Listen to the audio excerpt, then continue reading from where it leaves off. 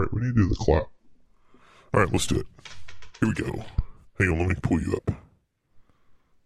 Alright, here we go. 1, 2, 3. Okay, done. That was perfect. I'm amazed at how that works.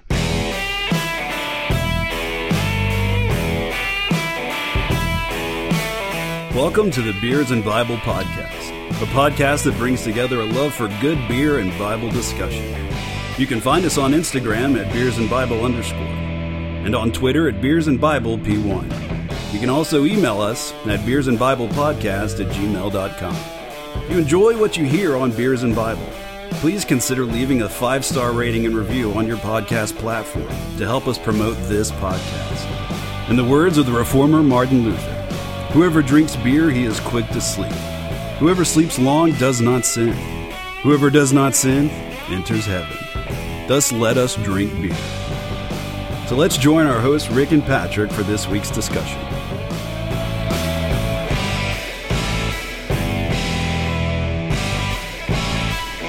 Welcome to episode 18 of the Beers and Bible Podcast. I am one of your hosts, Patrick. And I'm your other host, Rick. And we are happy to be with you this weekend, Friday, day, time, whenever you're listening to this. If you're listening to it on release day, thank you. I almost said congratulations. That makes no sense. Congratulations. You know how podcasts work. Congratulations. You just won nothing. You won a free listen of the Beers and Bible Podcast is what you won. You did not have to pay for this podcast, so you're getting what you paid for. Exactly. So congratulations. All right. So what are we doing tonight? So tonight we're going to talk. We're going to cover covenant, what J.I. Packer covers in the chapter on what a covenant is in concise theology. But first, we're going to review a new beer. This is a new brewery for us, isn't it? It is. These guys are from Colorado. Yeah, Colorado. And it's not Coors Light. Dang. So close. So close. So tonight we've got the Boulder Beer Company in, I'm going to guess Boulder, Colorado. Yep, it's right there on the bottle. Boulder, Colorado. And Colorado's first craft brewery. Mm-hmm. Dude, their website is... It's really fun. It's a child's dream. So, yeah. like, it looks like beer on the bottom half, and wherever you move your mouse, the beer level goes up or down. Mm-hmm. So if you go low, it goes way down. It's an interactive website, and if you're a young person drinking beer, stop it unless you're 21. That's right. Or if you're a child at heart and you're over 21, then go for it. So tonight we're going to do the Shake Chocolate Porter from the Boulder Beer Company. And the last couple of weeks, the bottles have been absolutely on point. Yeah, this one's really good too. Mm-hmm. Can we take a moment and pause for No Crusts? The first Double 5? Yes. A moment of silence for No Crusts. Still one of the best beers ever. Are we giving it a moment of silence because it's dead or because you don't have any more? Mostly because I don't have any more. So, I actually haven't drank my other one yet. I'm really hesitant to because I don't want it to be gone. See, that's how I felt about the Sweet Baby Jesus. Mm-hmm. And then I had No Crust, and I was like, well, Sweet Baby Jesus, you're out the door. And you then didn't even drink your last one, you just threw it out the back door into the woods. I drank it. Okay. Because it was good. But then I went back and had another No Crust, and round number 2 was just as good as round number 1. I've got to find that beer again. I really do. I've looked in several places, cannot find it. So if you know where we are, hey, Funky Buddha, keep it to yourself. And then 2, get us some more of that No Crust beer. Funky Buddha, email us at beersandbiblepodcast@gmail.com. Yes. Please. So, I didn't tell you, when I went back and listened to the episode, the clap track after the Double 5 thing, I busted out laughing. I about lost. I was in the gym and I about lost it. That's amazing.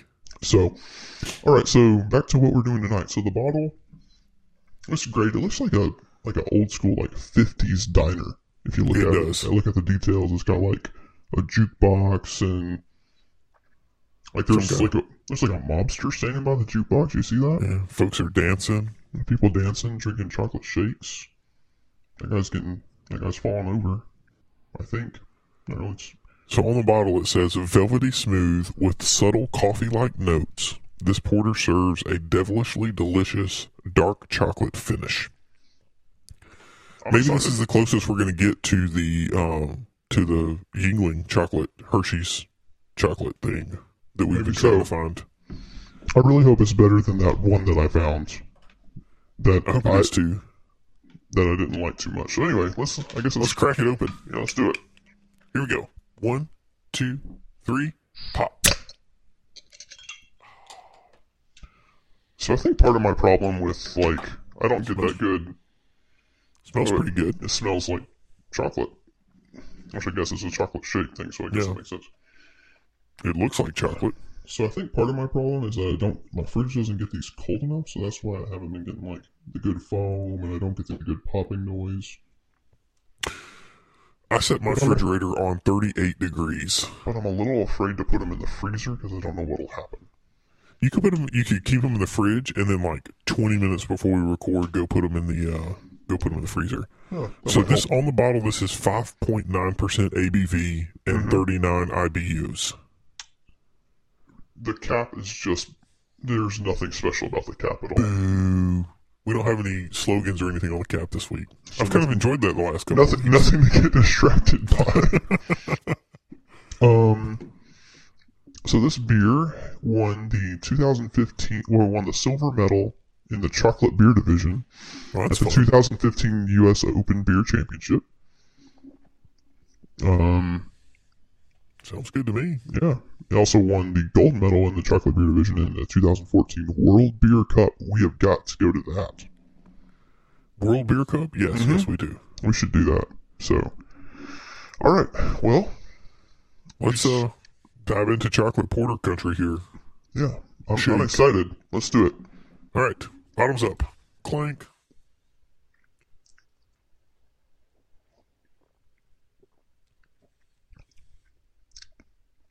That's not bad. It's not bad. I'm not really getting the chocolate though. I can taste it. It's it's a dark chocolate. I smelled it when we poured it up when we opened the bottle. And I guess it's slightly there. Let it hang in your mouth for a minute. And then swallow it.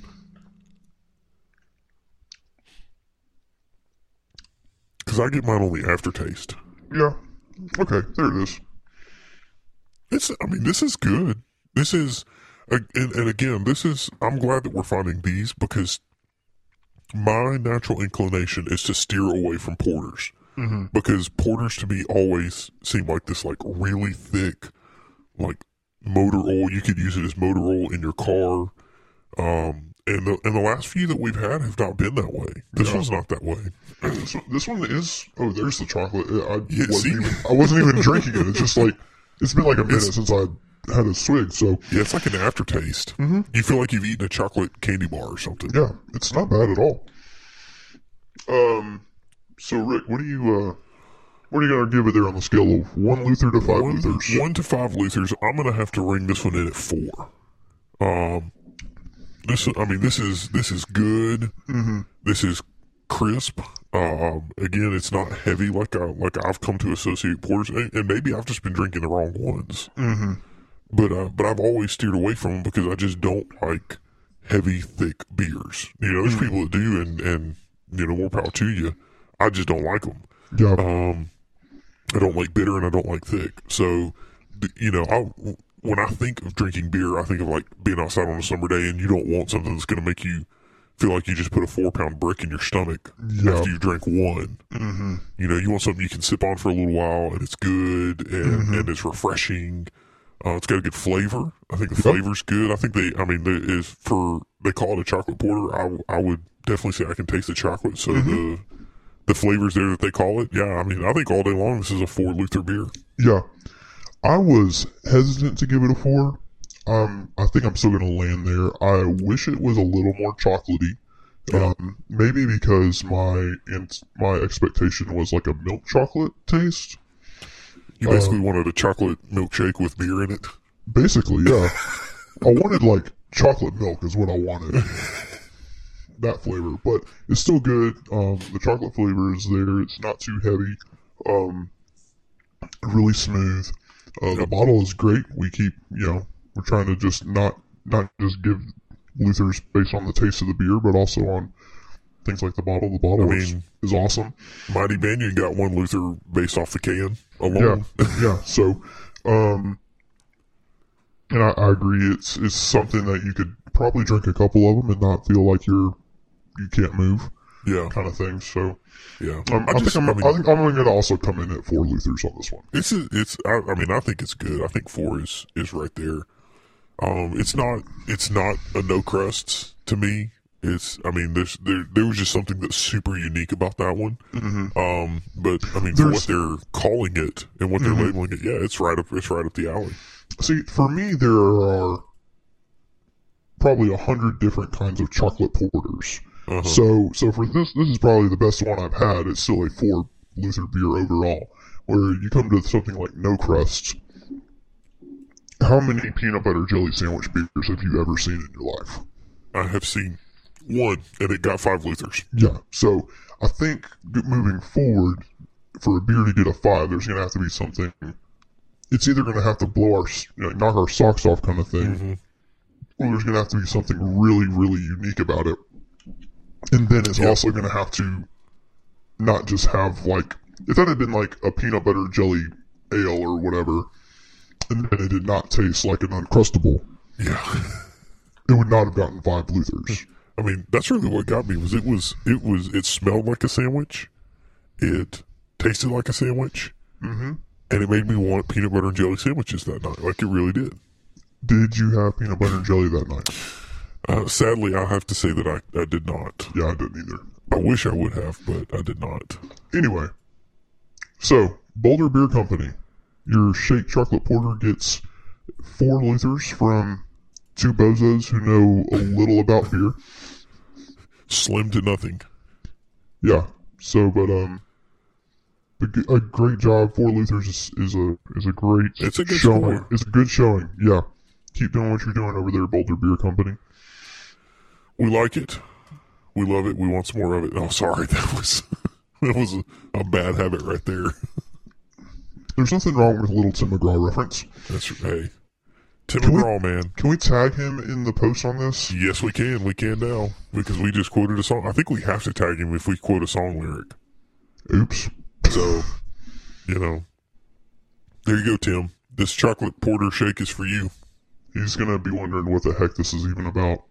He's gonna be like, "Who are these bozos tagging me in pictures of a beer?" We're gonna get a cease and desist from Tim McGraw of all people. Tim McGraw, yeah. So, hey Tim, I'll send you some beer, man. Just send me your address. That's probably not gonna happen. Yeah, that's for sure not gonna happen. It's more likely he just ignores us. That's probably more likely. Anyway, so there you go. Yeah, shake chocolate porter from Boulder Beer Company. We like it, and we'll probably have another one later on. Definitely. And now we're going to move into talking about covenants, which is almost as exciting as chocolate porter beers.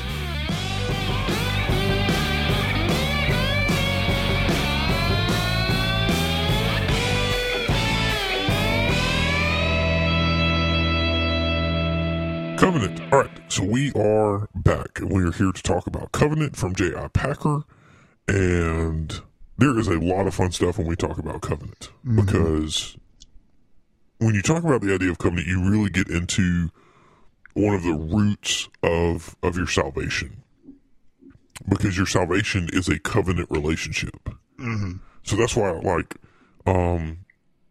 I would hold to the position that you cannot lose your salvation. It's right. You are preserved until the end. So if you are genuine and you profess faith in Christ, then you will be preserved until the end. You will keep the faith until the end. God will preserve you. Right, because once you make that decision to follow Jesus, He doesn't leave you, and God can't break promises. Yes. So and a covenant is just a solemn agreement between, typically thought to be between God and man. Yes. When we say covenant, that's the lens through which most people see it. Yes. I was going to say something else, but see it is what came out. So there you go. There it is.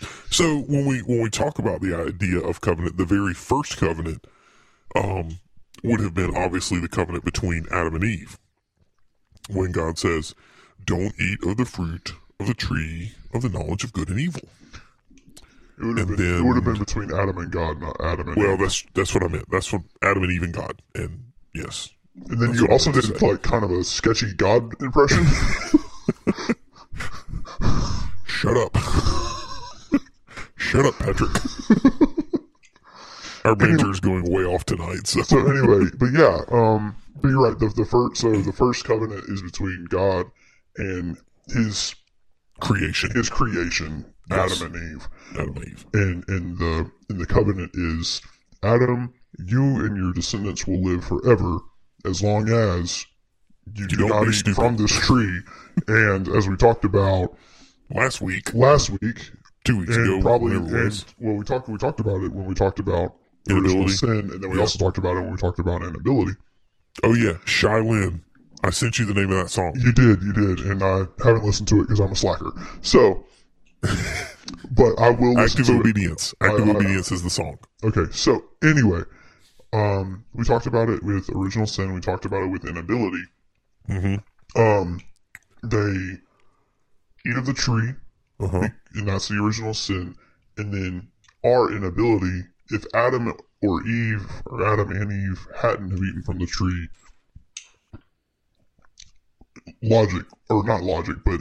it's assumed that at some point somebody would have eaten from the tree. It's entirely possible. It's hard to say that somebody would have, but knowing human beings and how stupid we are. Yeah, and knowing my nature, if it hadn't been done by the time I got here, I would have screwed it up. Of course, the reason you have your nature is because Adam screwed it up. It's true. So you would have a different nature, and that's the argument against it. But for whatever reason, Adam screwed it up, and Eve was there, and Eve screwed it up, and when you're in the garden, that broke the covenant of works. That was and so it was we call that very first covenant the covenant of works. Right. Now there are people who argue that basically all of the Old Testament covenants are covenants of works. I could see that in because with every covenant there was a strict you do this and I'll do this. You think about the nation of Israel, you think about Noah, you think about Abraham, you think about David, you think about all of these different people who had covenants with God, and all of them were if you do this, then I'll do this. So it is necessarily an action based thing. So they call it the covenant of works, but I think the bigger point to see is that a lot of these were, God knew that the person would not be able to uphold their end of the covenant. Right. So go back to one of the very first covenants you talk about, the Abrahamic covenant in Genesis chapter 12. If you read that story and you read Genesis chapter 12, you see that God, in the form of a pot, a flaming pot, passes through the animals that have been there, or they're laid out there, that Abraham has put out, and Abraham never passes through the covenant.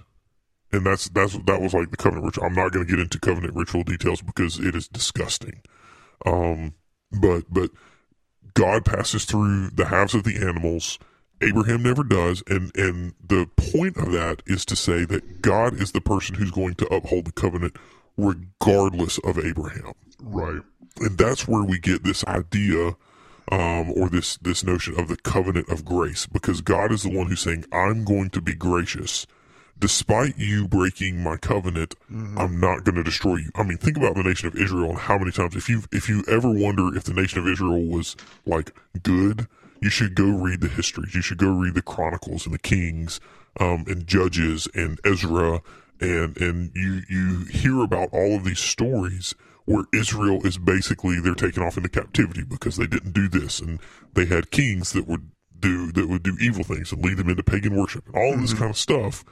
But in all of that, God is still working, and God is still preserving his people, leading all the way to the person of Jesus Christ, which is where we establish the ultimate, or the ultimate covenant of grace. Right.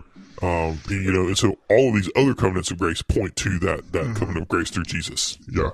And I think if you even look back at when Adam and Eve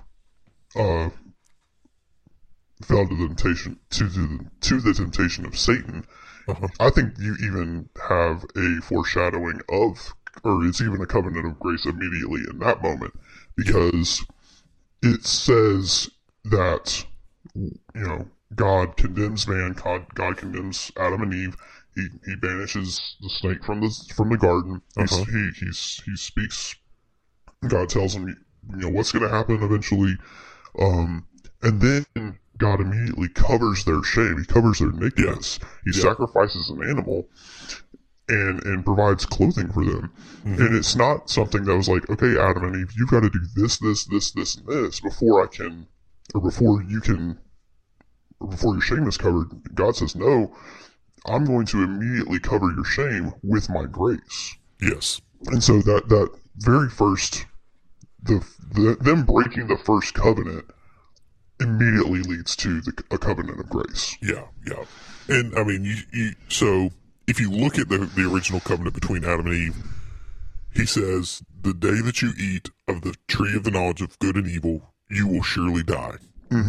Now, you can have a discussion between, does that mean physical death, or does that mean spiritual death, or, I think there's an argument to be had for both. It means both, because we don't know before the fall what human death was there. We'll get in. We don't have to talk about that when we're talking about covenants, but before the fall, there was a specific guideline to creation. Creation was perfect, and then after the fall, there's a new set of guidelines, and so there is this added idea of death after the fall, and maybe it is spiritual, maybe it's physical, maybe it's both, but the reality is that at the moment that Adam and Eve ate of that tree, God was just to strike both of them dead at that moment. But he didn't. He extended grace even at that moment that they were in their sin. Yeah. And so you fast forward that to the writings of Paul in Ephesians chapter 2, where he says, while you were in your sin, Christ died. And if we pair that with the idea that, okay, so Jesus has always been, from the beginning, he was there with God the Father. He's always been there with him. Yes. So when Paul says, while we were still sinners, Christ died for us, I mean, that kind of alludes to Jesus being in the garden when Adam and Eve sinned. Yeah, in a way, like I understand, God the Father, God the Son, God the Holy Spirit.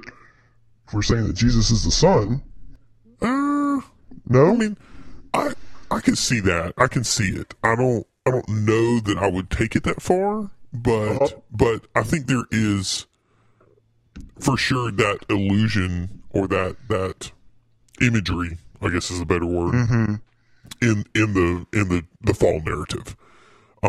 Because you have, I mean, even in the fall narrative, you have the snake is still there.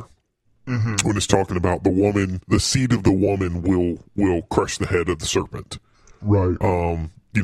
Obviously that is a direct reference to the person of Christ. Right. When it says the seed of the woman will crush the head of the serpent. And there's it always comes around Christmas time. But there's a picture of Mary, and she's very pregnant. And it has her stepping on the head of a snake. And I've always appreciated that drawing, because that to me really just kind of encapsulates what Genesis 3 is talking about right there. Yeah. So is as much, is Jesus physically present? don't think we have to go that far, but the allusion or the imagery to the person of Christ is absolutely written all over the fall narrative, Right. because it is clear, and we know this from looking 2,000 years post Bible, we can look back and see that. Maybe they didn't see it at the time, but we know that ultimately points to the promised Messiah, which is what all of Scripture is supposed to point to. Right. So if you're talking about trying to find Christ in the narrative, yes, he's absolutely there. But I don't know that I would go as far as to say that he is like physically there in the garden. I don't think you have to do that. No, and I'm not saying that he is. I'm just, if God the Father, God the Son, and God the Holy Spirit are one, Yes. then we could feasibly say that in a way he's there. Yes. I guess. I don't know. In some aspect, yes, because Yeah. and you have, so you have like God the Father, but let me think where I'm going with this. So God the Father is still on his throne when Christ is in the flesh on the earth. So it's not that whenever you see Jesus, you're looking at God the Father and God the Spirit. No, you're looking at the person of Jesus, who is manifested as the second person of the Trinity. And this is where it starts to get mind melting confusing, because we can't think of one person being three persons or one thing being three persons, which is exactly what the Trinity or what we would call the Godhead is. It is one thing, the Godhead, in manifested or not even manifested, because that's borderline modalism, heresy, yeah. But the exists as three distinct persons. The Godhead exists as God the Father, God the Son, and God the Holy Spirit. And each one of those persons has their individual role that they play. Right. God the Father is the one who sins. God the Son is the one who is sent. God the Spirit is the one who helps. So each one of those has their own role. But when you bring this all the way back to the idea of covenant, when you talk about the idea of covenant, all of God is taking place in that covenant. And so all three entities of God. Yes. And so I almost said parts. That was not even right. yeah, all three persons. So now you start talking about, well, Jesus is the mediator of the new covenant. He's the one who has brought us to new life. So there was a worship song written a while back and it captures perfectly what Christ's role is. He came and lived the life that we couldn't live and died the death that we should have died. And so because of that, he is the mediator. He is the representative of the human race. Much, and then go back to Romans 5, which is one of the pivotal passages on original sin. Whereas in Adam, we have all been declared dead because Adam is our representative. He was the representative of the human race at that point. Now Christ is the representative of this new and final covenant of grace that says that all who are in Christ are covered in Christ's righteousness. So we have a righteousness, but it's not a righteousness that is our own. It is a righteousness that has been given to us through covenant, and it has been given to us through what we would call imputation. So Christ's righteousness is imputed to us, and that is what the standard of judgment comes by. So that's how you say we are declared righteous. When you're talking about being justified, you're being declared righteous. And all of that is centered in the person and work of Jesus Christ. Does that make sense? Yep. Sort of. Sort of. Again, if everything about it made sense, then faith would not be an issue. I don't think so. Yeah. But so I don't don't really know where to go. Let's talk about one of these passages that Packer brought up. So he specifically mentions Hebrews 7 through 10. Mm-hmm. Yep. As one of these big, like, covenant explaining passages. Mm-hmm. Yeah.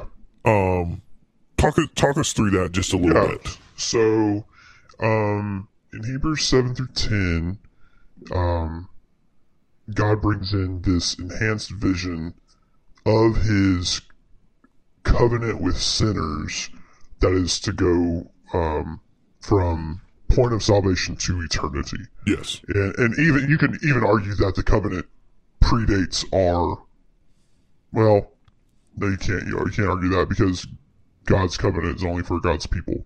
Well, it's for God's people, but it's, according to Ephesians 1, it's before the foundations of the world. So, I mean, you could say that his covenant has been from eternity, will be from eternity to eternity. Yes. So, Packer says that this covenant is a better covenant than the covenant of works. Mm-hmm. It has better promises than the covenant of works. It's based on a better sacrifice, offered by a better high priest, in a better sanctuary, guaranteeing a better hope than the former version of the covenant ever could have guaranteed. And that hope is endless glory with God in a better country, a heavenly country. Yes. And with this, so in a couple weeks, we're going to talk about the threefold division of the law. And which is really important, but this right here alludes to the threefold purposes of Christ. So when we talk about Christ being the prophet, the priest, and the king. Mm-hmm. So in order for, in really in Old Testament times, you had kind of this one or the other. Like you either had prophets, or you had priests, or you had kings. And when you talk about the order of Melchizedek, you're talking about, I think the order of Melchizedek was a priest and a king. I think that's right. I'll have to go back and double check that, but I think it's a priest and a king.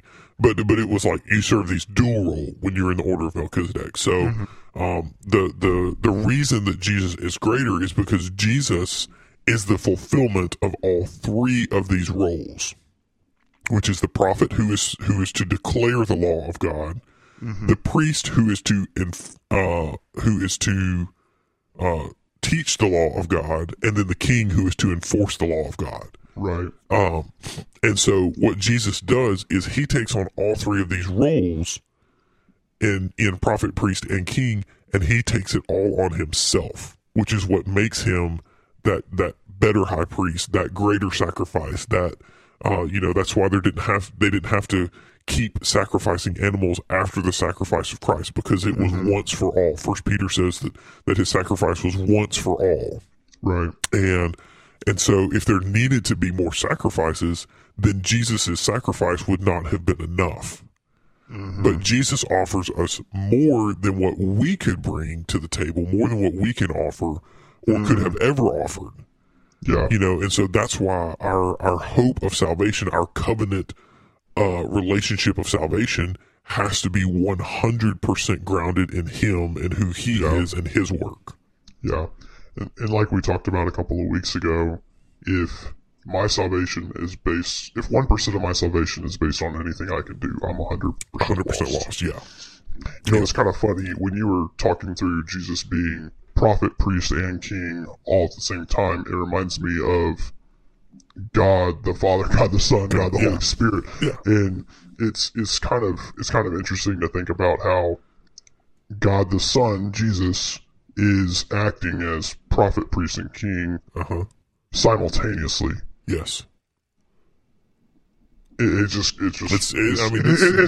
almost a really interesting picture of discipleship if you think about it. If he learns from God the Father, or if and then he is taking on three roles simultaneously that are independent of the Father and the Spirit. Mm-hmm. It's just a interesting thing to kind of think about as the representative to humankind. Mm-hmm. He's the mediator. He's the mediator between God and man. That's why we don't need a priest, as wonderful Protestants that we are. You know, we say that we don't have to go to a priest to confess our sins. We confess our sins one to another so that we may be healed. Is what the book of James teaches us. And so, when we get to this point where we say, you know, all of my hope is in Jesus and what he has done, because he is my only mediator between God and man, which goes back to the book of Hebrews. There's only one mediator between God and man, the man Christ Jesus. And so, when we have that assurance, when we have when we understand that reality that Christ is our prophet, priest, and king, then we have a better way to understand that God the Father is the one who sent that, and it also helps us understand our role. Like I'm glad you mentioned discipleship, because our role is to make more priests that will eventually become kings. And that's the thing is, you know, if you're a man, you are a co-heir with Christ. You're a king. If you're a woman, you're a queen. You know, and the thing, you know, we don't like to think about it in that terms a lot of times, because so much of our theology tells us how awful we are and how bad we are, and that is so true. We are terrible people, but the reality is that if we are in Christ, we are co-heirs with Christ. Right. And so we have that assurance that we have through imputation, we have the righteousness of Christ, which makes us co-heirs with Christ.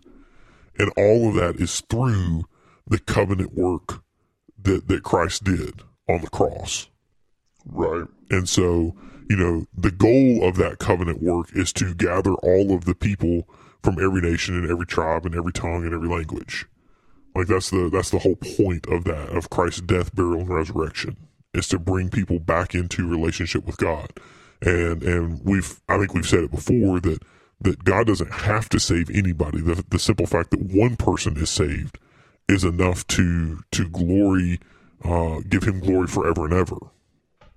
And the fact that he sent his son to live a perfect life, to die a death that he did not deserve, that we deserved. If that had been enough to save, or that was enough to just save one person, and you're absolutely right, that would be worth worshiping God. Yeah, forever. On its own. One salvation would be enough. Yeah. But God in his infinite mercy and his infinite grace, you know, he gives us these covenants like salvation.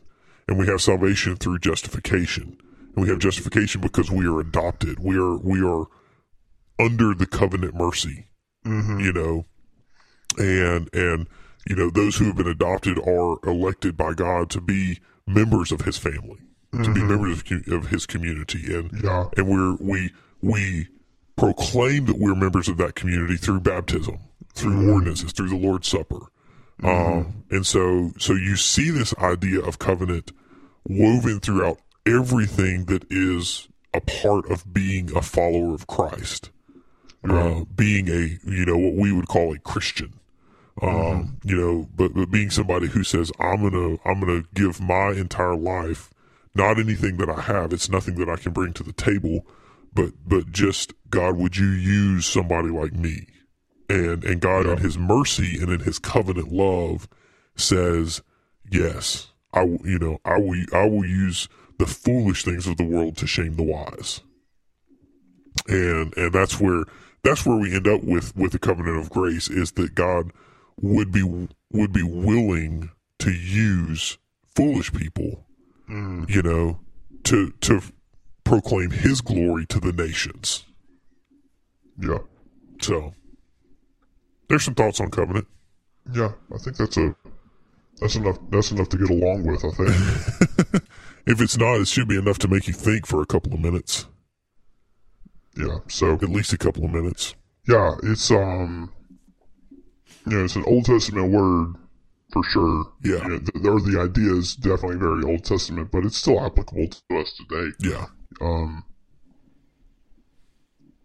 We don't like to think about covenants because we think, you know, covenants to us today mean like, oh, I'm bound to do something. And the reality is that like God has already done it. We're just bound to walk in the freedom that he's given us because of it. So there's some conversation on covenant. Yeah. And my chocolate shake is gone now. Yeah. I'm sad day. Mine's gone too. Yeah. I'm probably going to have to go have another one of these. Maybe not tonight, maybe tomorrow. But, hey, if you want to find us on Instagram, hit us up at beersandbible_. Mm-hmm. And we are also on Twitter at beersandbiblepone. Hashtag thank you, Twitter, for the handle. That's right. Thanks, Twitter. And email us at beersandbiblepodcast@gmail.com. We'd love to hear from you, love to hear your thoughts. And until next week, we want you to have a fantastic week drinking lots of Shake Chocolate Porter from Boulder Beer Company. Peace out. See ya. If you enjoy what you hear on Beers and Bible, please consider leaving a 5-star rating and review on your podcast platform to help us promote this podcast.